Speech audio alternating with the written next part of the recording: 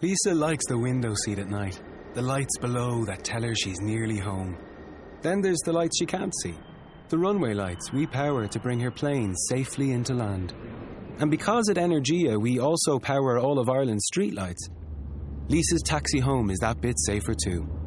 And no prizes for guessing who powers her house. Welcome home, Lisa. Energia, the power behind your power.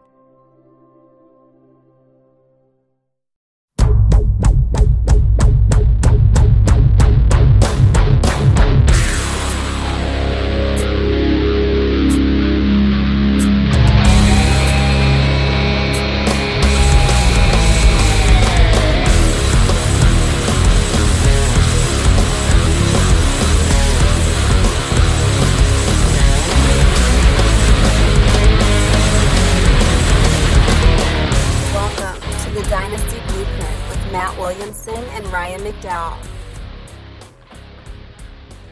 Welcome into another edition of the Dynasty Blueprint. I'm your host, Ryan McDowell, joined as always by Matt Williamson. Matt, how's it going this week? Things are good, man. How are you? I'm doing well. Getting excited for the Combine coming up. I guess it's just a few days away now. And you've got some big news on that front, right? Yeah. And it sounds like we're probably going to do another show between now and then. But Tuesday morning, Steelers Radio Network is sending me to the Combine. We're going to drive from Pittsburgh. It's about 6 hours. We have no responsibilities Tuesday, but I guess the Steelers are taking us out to a steak dinner, which sounds fine by me. And then we're doing a 3 or 4 hour radio show Wednesday, Thursday, Friday, Saturday. I guess like a Radio Row situation there. So we'll have all kinds of guests and maybe get some players and certainly coaches and scouts and things like that on. It'll be a blast, but I can't wait. I mean, especially because, you go to the bars at night and the restaurants and you see all those people. And honestly, even when I was at ESPN for those 10 years, I rarely went, they rarely sent me anywhere. So there's many people like yourself or all these people we've had on, Sigmund Bloom, our first guy. I've never met any of them. So I'm excited to meet more people in the media and that do what we do for a living. I mean, to me, that's one of my most exciting parts. Yeah, that'll be a great experience. You'll get some good insight to share with our listeners. I know it'll maybe give you a leg up in your dynasty leagues as well. Oh, yeah, for sure. Well, Matt, today we're not going to talk too much about the Combine, but we do have a great guest, one of our new writers over at DLF. He's also a contributor at 2QBs.com. We've got TJ Calkins. TJ, how are you? I'm very well, Ryan. Really glad to be here. Yeah, we're glad to have you on. TJ's been somebody I've been kind of interacting with on Twitter for quite a while now, and we were very fortunate to snatch him up and add him to the DLF team. And today, Matt, we're going to talk about TJ's first article at DLF. It's all about taking over a dynasty orphan. Matt, I know you've got some experience with that as well. Yeah, and we've talked about this over the years, but I'm in 6 dynasty leagues, 6 or 7. And only 2 of them were startup situations. And actually one of the 2 was, there were 3 orphan teams. This was Hyperactive 2 that you run. 3 teams were orphaned. So we had a draft just between those 3 teams. That was fun. But basically I've taken over some losers. Yeah. And TJ points out, and we'll talk more about this, that's usually what you end up with when you are taking over an orphan dynasty team. I guess, TJ, before we really get started, what made you want to focus on that as your first article? It's something that I had not done prior to the 15 season, and I took on one orphan and kind of had fun with the complete different challenge of it. And as I mentioned in the article, dynasty teams and a startup tend to take on the personality of the owner and what they're looking for. And you have to completely break down an orphan that you take on before you can start changing it to what you're looking for. It's definitely more of a challenge, and it's different. Sorry, Ryan, go ahead. No, I'm sorry to interrupt you. I was just going to say it's a completely different challenge than a startup draft. And I've done quite a few as well, and it really is.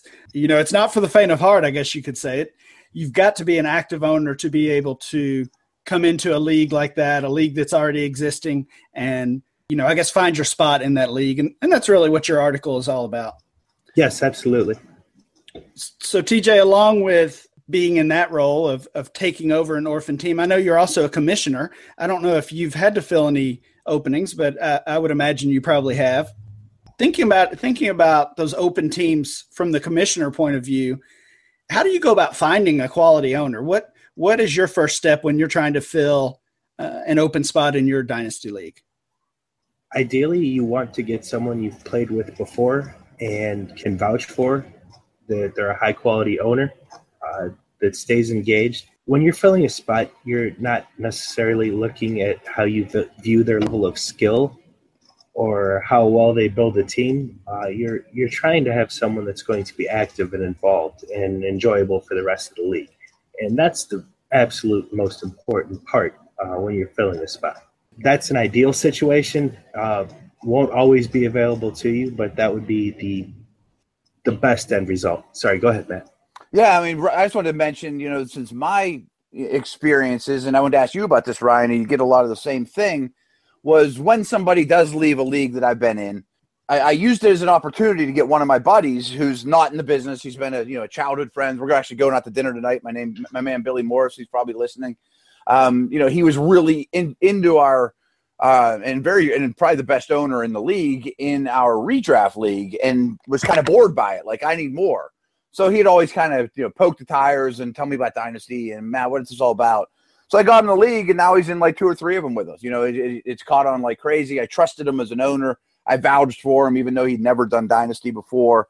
And Ryan, I'm curious if you get this too, but like, if somebody leaves, the commissioner will send me an email like, hey, why don't you get some of your friends in the business in the league? Like even if it isn't an expert league or anything like that, like, hey, you think Matthew Berry wants to be in it? Like, well, I'm not going to bug him about it. It's just that challenge. And I think you always, as an owner in any league, you always want your league to improve, to be the best it can be.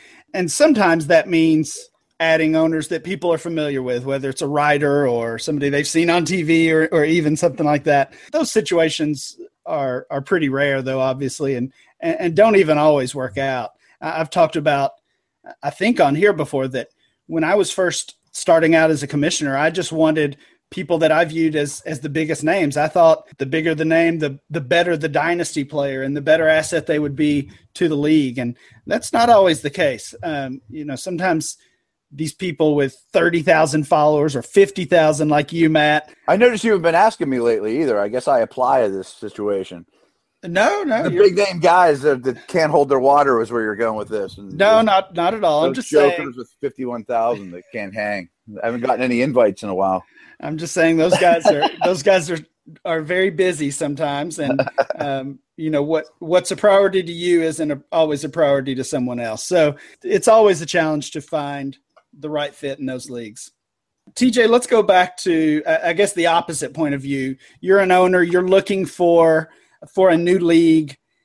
First of all, how do you find a good league? That's a question that I get all the time. Just how do I find a league? These people that might not be as active on Twitter, maybe they're not active on the DLF forum or the Football Guys forum. I don't know, if they're like me, they may not have that community of real life friends that love Dynasty like they do. So how can those people find a league? Well, simply put, just up their usage of what you mentioned there on the Twitter engagements and the DLF forums. Outside of that, you're going to need a high degree of luck to find a league that you want, I think. No, I agree. When I get that question, I always send people to the DLF forum. There's the help wanted section there where people can advertise any openings they have, or if they're starting a new league potentially. But yeah, like you said, you just have to increase that engagement, build those relationships. And when that happens, a lot of times people will come calling to you with openings in their leagues. I kind of share the same experiences. I get a lot of tweets saying, I'd really like to try this Dynasty thing, but I don't know anybody. What should I do?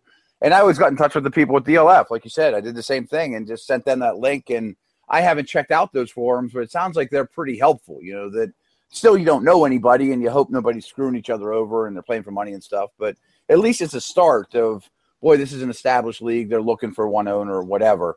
But then I'm sure you get this too, Ryan, where you get the tweets or an email from somebody saying, hey, we have an orphan team. Do you want it? And I'm like, I'm not going into one blind. Yeah, that does happen pretty often. And again, whether you're the commissioner or whether you're just a dynasty owner looking to join a new league, it's got to be the right fit. TJ, what does that mean to you? What is the right fit? If you're an owner looking for a new league, what are some specifics that you're looking for? The two things that come to mind immediately are the group of people you're playing with. It should be enjoyable. You should like the guys and gals you're playing with. Or it should be a specific format, maybe a rare type of thing like Kitchen Cinco or something like that, which is maybe a little too advanced to make a solid point there. But just a scoring system or a roster system that isn't really mainstream and is a more rare thing to find, that maybe you can find an opening or an orphan in a league that it isn't all that common. I guess this is, as I was preparing for the show, this next question is the one that just kept weighing on me. And I'm not sure I would have a good answer for this. Why would you encourage somebody to take over an orphan team rather than just find a dynasty startup to join? Oh, the challenge of it. That's really the gist of it. It's taking something that someone else threw away and trying to turn that into a winner. I would believe that most people's experience starts with startup drafts and maybe not their first, second, third, or fourth, but then they say, okay, I've got the hang of this. Let me try to break this down and build it up from nothing. Like it might not sound fun to the average listener out there. Like I'd much rather have, a level playing field coming in this league, especially if there's money involved. And as opposed to, boy, you just handed me a losing hand and you want me to try to win this poker match. But it's still an awful lot of fun. And there's a lot of pride involved that to go back. And I urge people to do this too, that if you do take over a team, save exactly what you got. And then 2 years from now, go look at it and be like, wow, I did some good things here. Look at the garbage I got dealt and I still turned this into a winner. Or I'm now one of the most competitive teams in the league. And also, if you do take over a team, just realize you're going to take some lumps.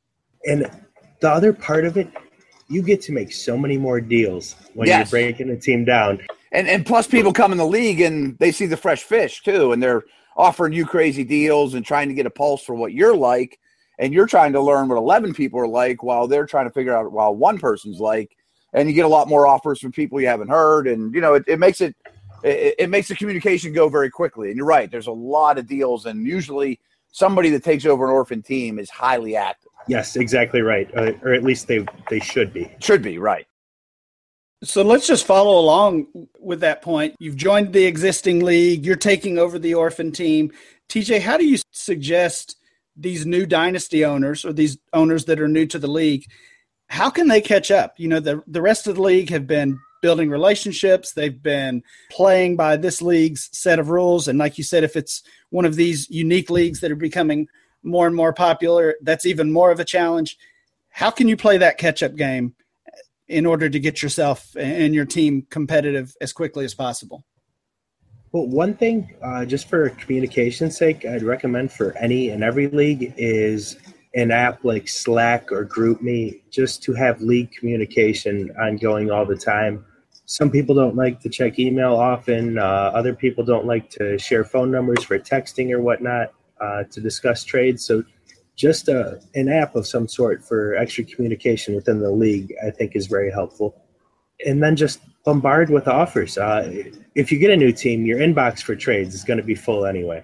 But if for some reason it's not, just get the offers out there. Get conversations started. It's another conversation to say how people react to maybe not the best trade offers, just start a conversation. But if that's all it is, throw it in the notes. Say, hey, I just want to get the ball rolling here. I think that's big, too, because you don't want to – I'm the new guy in the league, and I threw all these lowball offers out, and everyone just kind of rolls their eyes like, who's the new dude? At least put it in the comments like, hey, I'm just kicking the tires here, or let's start this thing going. I'm not this isn't written in pen. Yep, 100%. And asking questions, where are you from? Just simple little things when you start talking to the other owners if you're completely unfamiliar with them. And TJ, I think it probably goes without saying how important it is to make sure have a full understanding of your league's rules. Obviously, that involves reading over the rule document, but then also, like you said, asking questions of the commissioner or other people in the league. But that's a huge part of joining any league. Wouldn't you agree? Oh, very much so. Definitely ask your scoring system, and then ask not once but at least twice, is there anything out of the ordinary? Is there anything that wouldn't be considered standard here that might catch me off guard come rookie draft season or scoring season? Just anything that isn't exactly generic is, I guess, would be the best way to put it. Ryan, you know something that's not out of the ordinary? I bet you have an idea. It's our friends at Loot Crate, of course. And they got a new theme going on. It's a primal theme. So if you are on the quest for epic gear, housewares, or collectibles, Loot Crate offers an epic range of pop culture items for less than $20 a month, as always, and cheaper than that when you use our code, which I'll tell you about in a moment. Whether you're shopping for the geek in your life or if you are that geek, Loot Crate is the best surprise that you know is coming. Every month there's a different theme and new exclusive items you can only get with Loot Crate. Treat yourself every month and give the gift of geeking out to a friend or loved one, or to yourself if you are that geek. The roar in the distance is a call. Will you answer it? The month that we're going primal and unleashing the beasts of some of pop culture's most ferocious franchises. This savagely sweet collection has items from Overwatch, Wolverine, Jurassic World, and Predator, amongst others. And as always, their monthly tee and pin. So you have till the 19th of March at 9 p.m. Pacific to subscribe and receive this month's crate with the primal theme. And when that cutoff happens, it's over. So this is what you do. You go to lootcrate.com/Dynasty Blueprint, enter the code Dynasty Blueprint, and you'll save a couple bucks off an already cheap subscription that comes every month. Got to do it. TJ, I think you mentioned in your article that one of your orphan teams that you had taken over included a dispersal draft. Talk to us a little bit about that. In the article, I talked about how less than 5% of orphans that you take on are going to be set up for long-term success, that you're not going to have a lot to do with. In a dispersal, you're probably, I'd say you're over 99% of the time not going to get one of those. So going into the dispersal, you should have a plan whether you're going to go all in, try to win year one, take on aged assets that are just going to get you points. Value is not of concern. You're all in for year one, trying to pay for the future before you blow it up and rebuild it as the way you want it. You'll be able to do that. My estimation, somewhere in the neighborhood of 15% of the time, it's not always going to be an available option. You can try, but you have to be honest with yourself about what you have. And if you're not being honest with yourself and you try, you're just going to set yourself back another year, possibly two. The other way to go is just completely start from the ground floor. You want youth and picks, and that is it. Your roster composition does not matter at all. You are just trying to acquire young assets as cheaply as possible and as many as possible, and just let those bloom as far as their careers progress. Ryan, it's really interesting. You know, I had mentioned that Hyperactive 2 league that I took over, there was a 3-team dispersal. I drew the first pick, which means I then get the 6th pick, 7th pick. And anyone in the world would have taken Odell number 1. But I remember I took Odell. The second owner just went old, win now completely.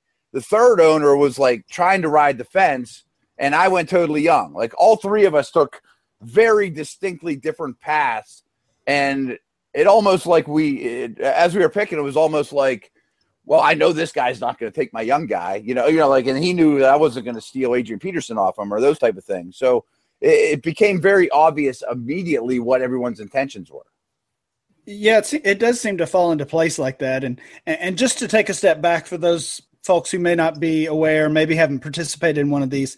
So a dispersal draft happens when you have more than one new owner in a league. So if you have 2 or 3 open teams, you fill those with new owners. And rather than saying, TJ was the first one, so he gets to pick whichever team he wants, you take all 3 new owners, you take all of the assets from all 3 of those open teams, and you basically throw them into a draft. So it's just a smaller draft, a smaller version of a startup, usually with 2 teams, sometimes 3 or even 4, depending on how much turnover you have in your league. I think it's a great way to really re-energize the league. Most of those dispersals are happening around this time of year when folks have stepped away and new owners are coming in. So really usually between the Super Bowl and I guess between up until the NFL draft, really. But all those players are available. The picks that those teams own are available. And TJ, like you said, it really lets you choose your path of, am I going youth heavy? Am I going to try to win now, maybe before I do go into that rebuilding stage? So I just love the dispersal drafts. Another key point is, at least in my leagues, I don't know how you do it, TJ, but I allowed the other owners to trade into the dispersal draft. Oh, wow. That's fun. So if there's, if there's a player that they want to target, they can trade one of their players or their picks and jump into the dispersal as well. Yes, that's 100% the way to do it. I feel like it's so much more engaging for the remainder of the league that was probably missing 2 or 3 or 4 owners, like you said, for a couple of months, and those whole rosters were just sitting stagnant. So it just gives the ability to have everyone in the league get a fair shot at each asset there. Let's take another step forward now. So you've taken over the spot in the league. You have your team, either a team that you have inherited and claimed, or maybe one you formed yourself through a dispersal draft. TJ, I'm thinking the next step is you've got to figure out what you have, assessing where your team stands. How would you go about that? The very first thing, and I just could never stress this enough, be very honest with yourself about what you have. It isn't better just because you own it now. I promise it isn't. We've all been there. We all had to learn from it. But just be very honest about what you have, and you'll have a much easier time making your decision and moving forward and getting yourself into that profitability range as soon as possible. The one thing I've really noticed, and it's obviously not as true with dispersal drafts because you have a lot more say in who you end up, starting with. But if I took over an orphan, step one for me wasn't, boy, okay, these are my great assets. It was more like, these dudes need to go. Like I immediately when I took over a team was, all right, there's these handful of targeted players just can't be on my team. I mean, I remember taking over a team and Cedric Benson was on there at the end of his career. I'm like, why? This guy has to go. I don't care what I get for him. He is not going to be on my roster. And maybe that's not the best business, but that's making it your own right away, that I would never have this dude on my team. I'm going to get whatever I can. He's got to go. Exactly right. And that's part of the personality of the owner thing. Don't keep a guy just because someone else says, well, maybe you should. I mean, shop for value, but don't be a stickler for it. Get rid of the things you don't want. One other thing I wanted to add on a little bit of dispersal strategy. When you're making your own rankings for how you're going to attack the dispersal, whether 2 or 3 teams, 4 teams, also include the ADP on the available assets and where you think they're likely to go amongst the other guys. Granted, it's only 2-3 guys drafting, but there can still be value. And if you have 3 people, you might have 4 picks in between your pick. Maybe reach for the guy you want to make sure you have. Like I said, it's only 4 picks or 4 total assets that are going to go before you can pick again. Just try to have an idea of the order of the assets that are going to go off the board and how you want to attack getting those. I think that's a great point as well.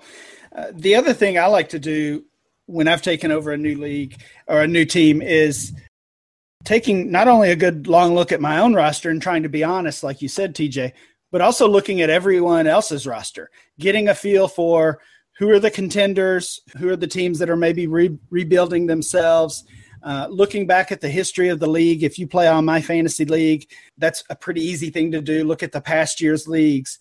Find out who's made the playoffs in recent years, who are the teams that like to trade a lot. All of those things are available in that history on My Fantasy League, which is another great option, another reason you should play with those guys for sure. But just anything you can do to get a good feel for the league, for your competitors, and give yourself a chance to turn that team into a winner. Oh, 100%. If you don't have every single team and every single one of your leagues power ranked from top to bottom for the upcoming season or two, that's probably something to get on immediately. If you're buying a future pick, they're not all created equal. Obviously, we know when we're looking at a future late first, a future early first, the pricing is going to be totally different. And if you see a team differently than the rest of the league, you can really hop on a value like that. Doing the power ranks in my league, like you mentioned, TJ, I used to use our Dynasty ADP at DLF. But lately I've found that using that redraft ADP, whether it's MFL 10s or whatever it might be, that gives you a better idea of the short-term value of each team and what they might be thinking for just for that upcoming season. So you may have a nice roster filled with lots of high upside and youth and whatever, and that might be exciting. But again, you have to be honest with yourself, and that might, you might not have a contender that upcoming season. Yes, correct. I mean, if it's an up-and-coming team, say it's got every single player from 20 to 40 in ADP, but they're all first and second year players that maybe haven't hit their stride yet, and you end up with a 4-9 team there that's likely to be somewhere in the 10-3 neighborhood the following year. Obviously, I'm just using extreme hypotheticals here. Just because there are high-end assets on a team does not mean that the team is going to perform in a 1-year window at a high end. So you've taken over the team. You have familiarized yourself with your team, your league. What are the first moves, the first transactions that you're actually looking to make? Where would that start for you, TJ?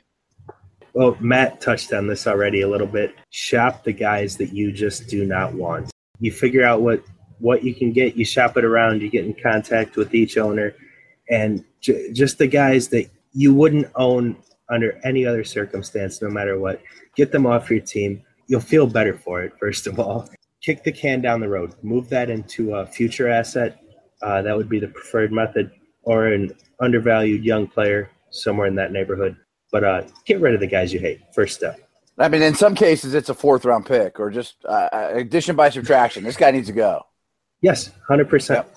Yeah, that's what I was going to say, Matt. I was looking back at an orphan team I took over, and this was actually nearly 10 years ago. Again, a plug for MFL. I was able to look back to the 2008 season and see some of the trades I made when I took over this orphan team and some of the draft picks I made. And what stood out to me is I was trading players for 5th and 6th round picks. This league had a deep rookie and free agent draft. So I was trading guys for 4th and 5th and 6th round picks, which right now seems, I almost think like, why would you bother? But those picks can add up. There's a better chance, depending on what player we're talking about. Like you said, Cedric Benson, Matt. If you're talking Cedric Benson at the end of his career versus a 5th round pick, give me the pick and let me just see what happens.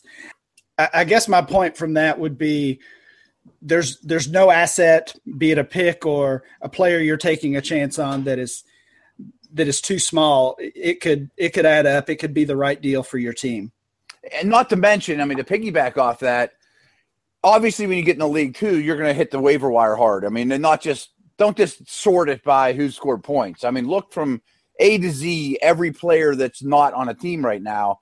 And if there's 5 of them that you think, boy, I wouldn't mind having him, and then you dump Cedric Benson for 4th round pick, well, then you also get something else with it too. You get that roster spot, go get the young dude that's a backup or, whatever, somebody you like that's free right now. Yes, absolutely. What I was getting at with that, also use every tool at your disposal. If you're rebuilding, I'm using one specific example of an orphan from last season. The league has waivers completely closed in the offseason until after the rookie draft. And that's when the majority of the FAAB budget gets spent. From our point of view, it was a 16-team league with deep rosters, 30-man rosters. So the only asset that was available that we could see was Chris Hogan. Scott Barrett is my partner on this team, so that's who I mean when I say we. We just spent our entire budget on him. We bought him. We sold him for a 17-second. So we basically just took our free agent budget and kicked it out for a future draft pick. That's great. Yeah, and you would do that every day. If you could trade waiver money for a second-round pick, especially in one like this upcoming class, that's a great move to make.